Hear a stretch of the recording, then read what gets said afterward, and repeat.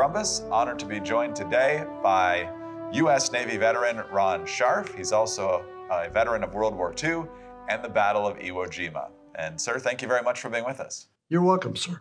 Where were you born and raised? Born and raised in Chicago. When did you join the service? Had a little trouble. I'd use bleach to try and change my age on my birth certificate, and the recruiter would say, "Hey, Rondo, come back in a couple of years when you're old enough." My sister got married at one of the Catholic churches, and I spared a bunch of baptismal certificates off the altar, and that way you can make it any age you wanted. So I talked my mom and dad into, I said, they won't be sending me overseas till I'm 18. I was in the States about 3 months, and I was heading for Iwo. Talk about why it was so critical for you to get in before you turned 18. You were gung-ho. Your country, you wanted to do something for your country. And back then, everything's an adventure.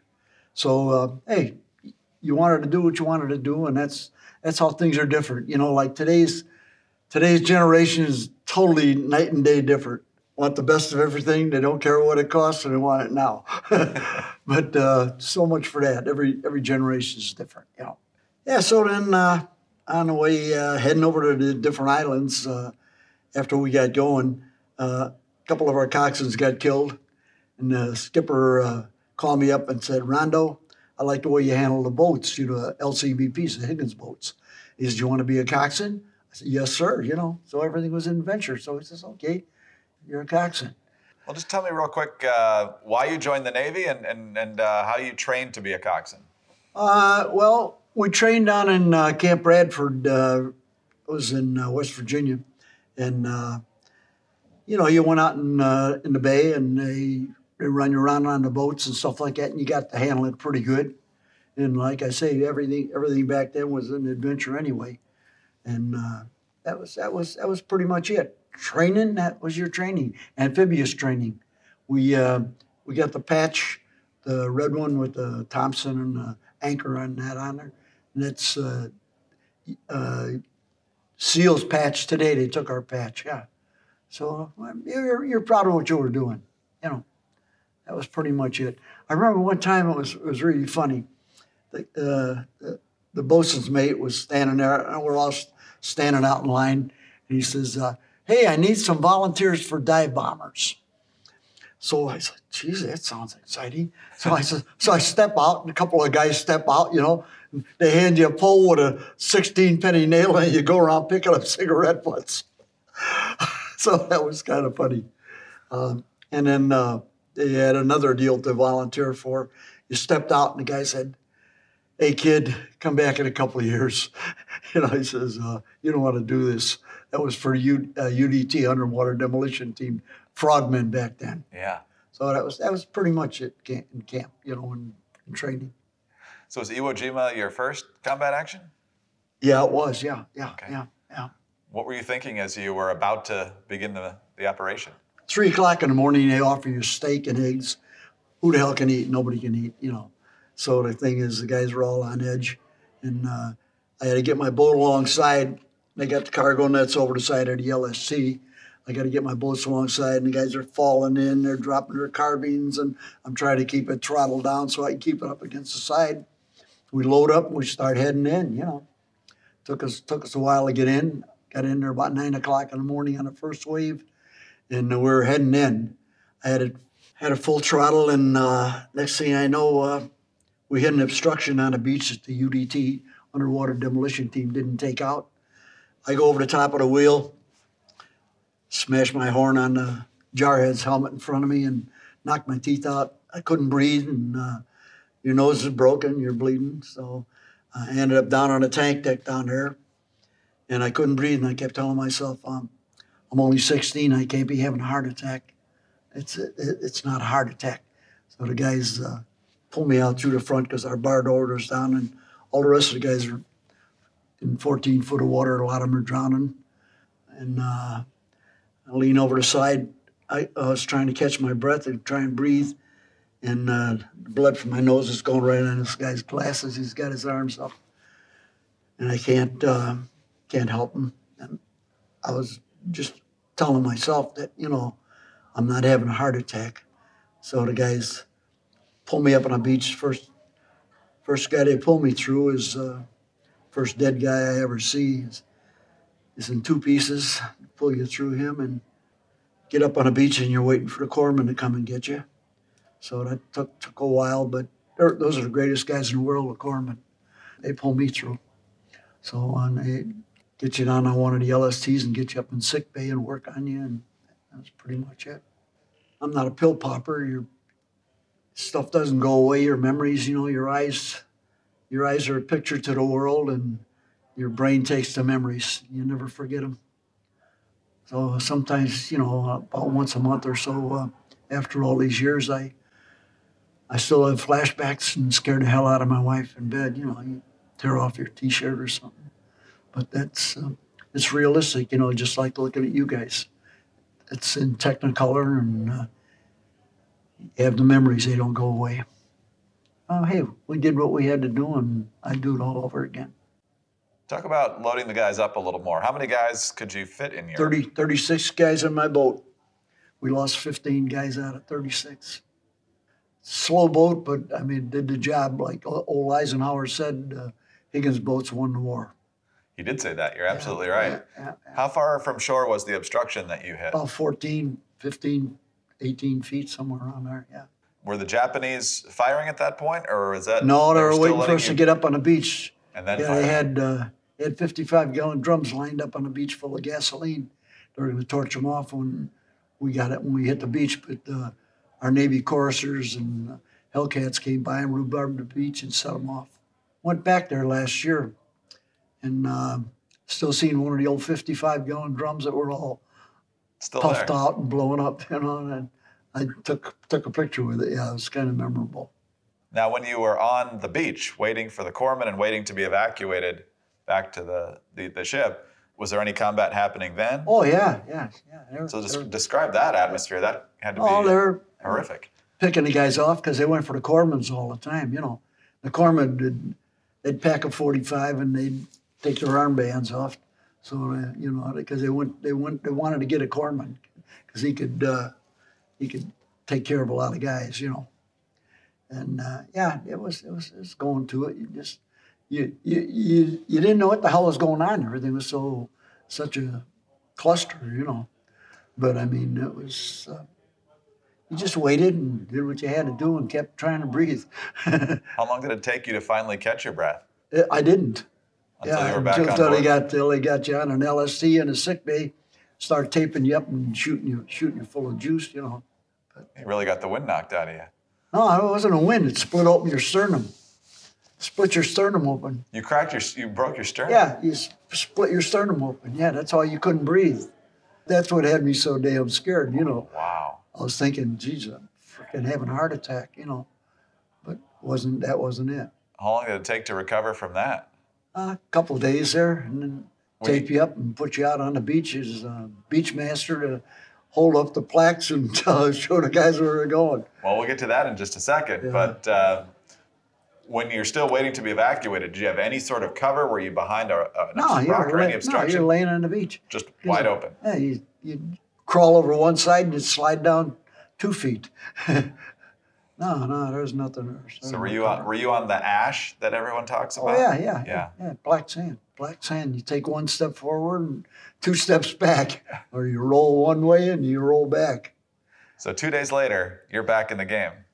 Yeah, they had me all taped up and shot up and stuff. I'd sit out on the beach and help the beach master hold up a sign and do this.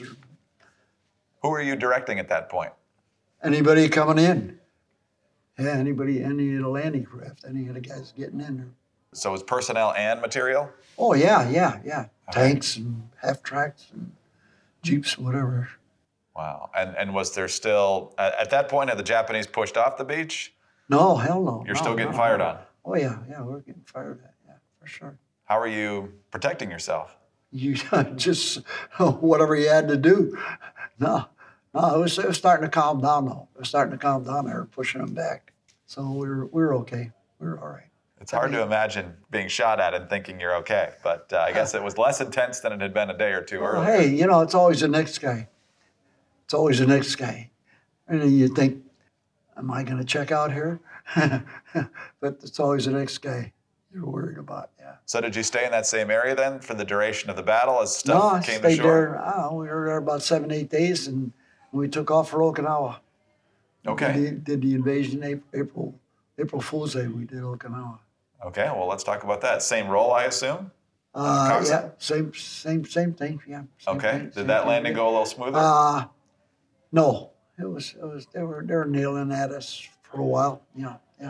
Tell me about it. Then we got up on the beach. Well, we got up on the beach there, and back then there was a lot of Okinawans.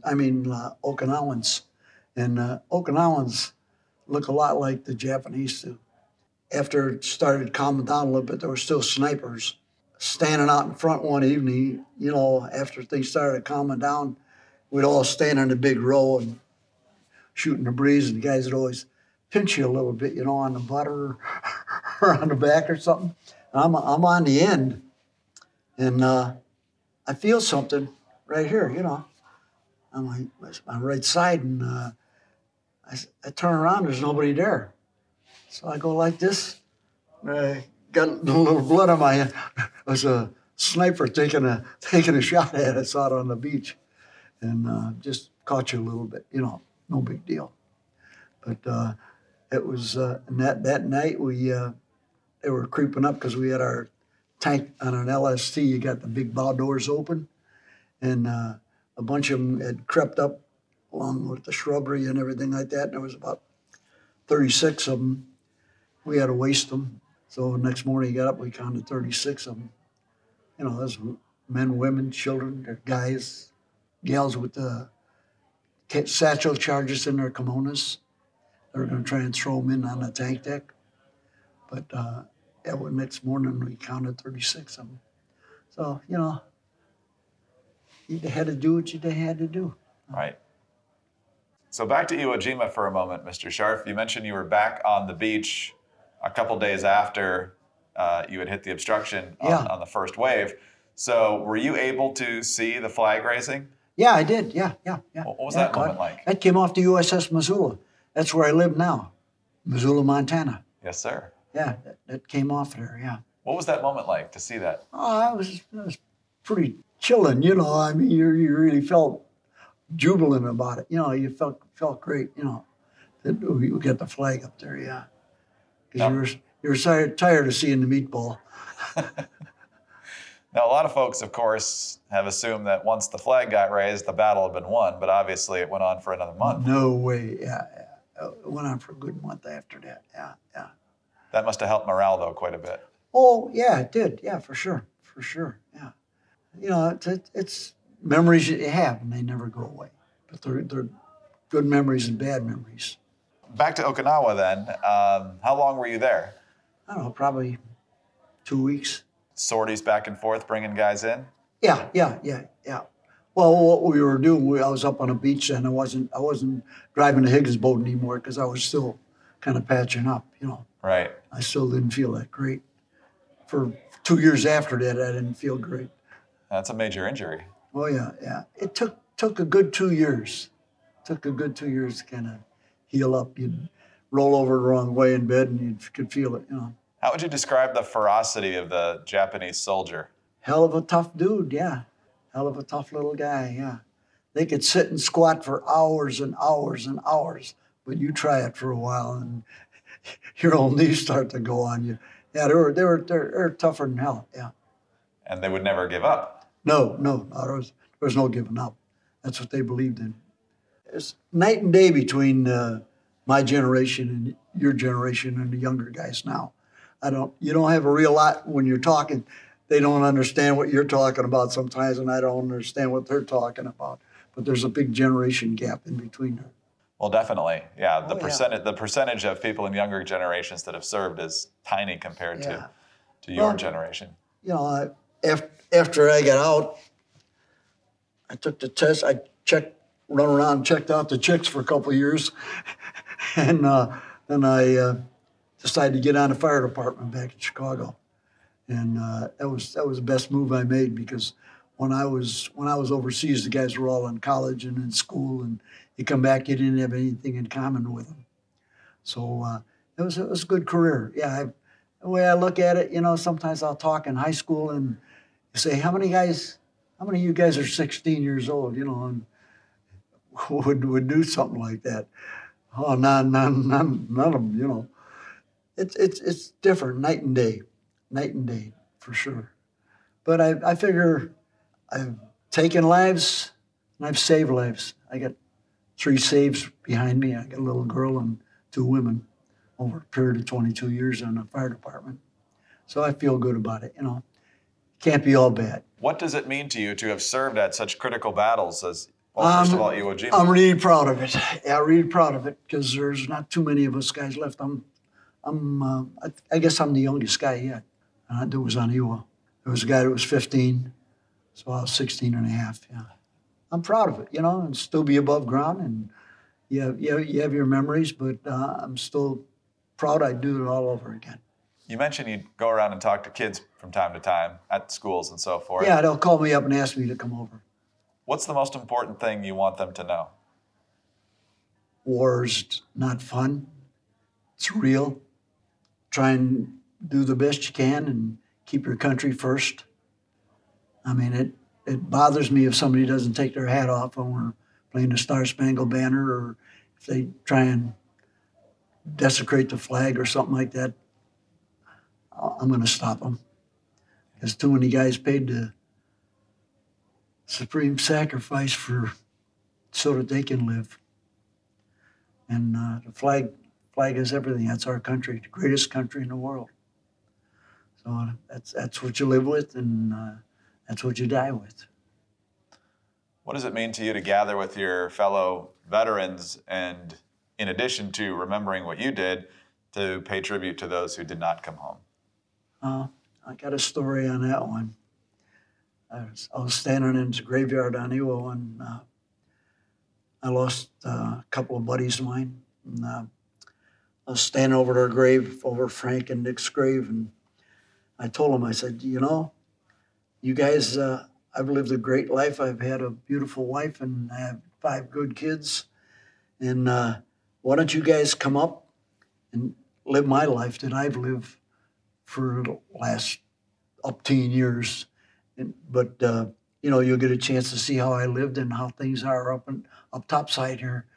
I said, but I'll go down there and I'll stay down there for a long weekend. And don't forget, you guys don't go AWOL on me, though. You come back up, I'm not going to stay down here.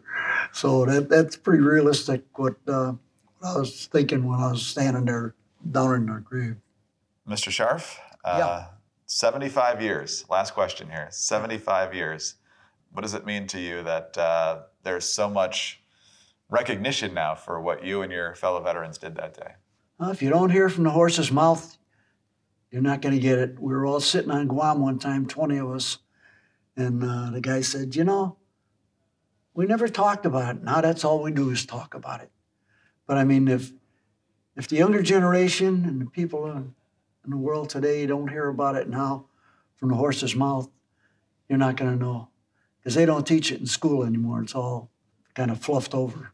We're all proud of what we did, and we do it all over again. I'm glad to be above ground. I'm still here. I got another 19 years to go, so you guys look for me. I'll be 112, and I can do it. That's your goal? That's my goal. I got a good altitude. I can do it. Excellent. You got to stay in shape. Well, you're looking to be in fantastic shape. So hey, you got to do what you got to do, boy. Congratulations on that. Thank you very much, sir, for your time with us today, and most of all for your service to our country. Thanks for doing the interview. I really appreciate what you guys are doing. A great bunch of young guys. Thank you. Take care. Thank you, sir. Ron Scharf is a U.S. Navy veteran of World War II and a veteran of the battles of Iwo Jima and Okinawa. I'm Greg Corombos for Veterans Chronicles.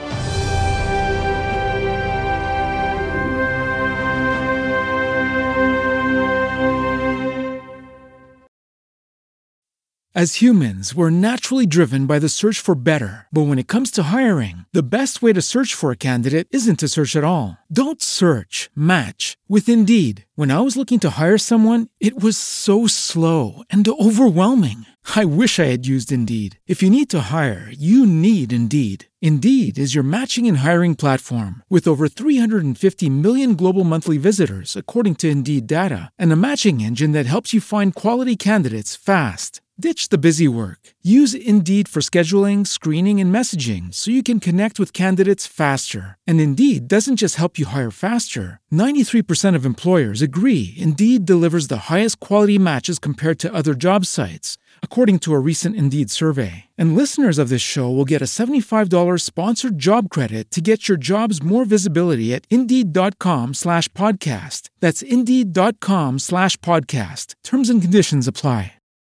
As humans, we're naturally driven by the search for better. But when it comes to hiring, the best way to search for a candidate isn't to search at all. Don't search, match with Indeed. When I was looking to hire someone, it was so slow and overwhelming. I wish I had used Indeed. If you need to hire, you need Indeed. Indeed is your matching and hiring platform with over 350 million global monthly visitors, according to Indeed data, and a matching engine that helps you find quality candidates fast. Ditch the busy work. Use Indeed for scheduling, screening, and messaging so you can connect with candidates faster. And Indeed doesn't just help you hire faster. 93% of employers agree Indeed delivers the highest quality matches compared to other job sites, according to a recent Indeed survey. And listeners of this show will get a $75 sponsored job credit to get your jobs more visibility at Indeed.com/podcast. That's Indeed.com/podcast. Terms and conditions apply. Okay, round two. Name something that's not boring. A laundry? Ooh, a book club. Computer solitaire, huh? Sorry, we were looking for Chumba Casino. That's right. ChumbaCasino.com has over 100 casino-style games. Join today and play for free for your chance to redeem some serious prizes. ChumbaCasino.com. No purchase necessary. Void where prohibited by law. 18+ terms and conditions apply. See website for details.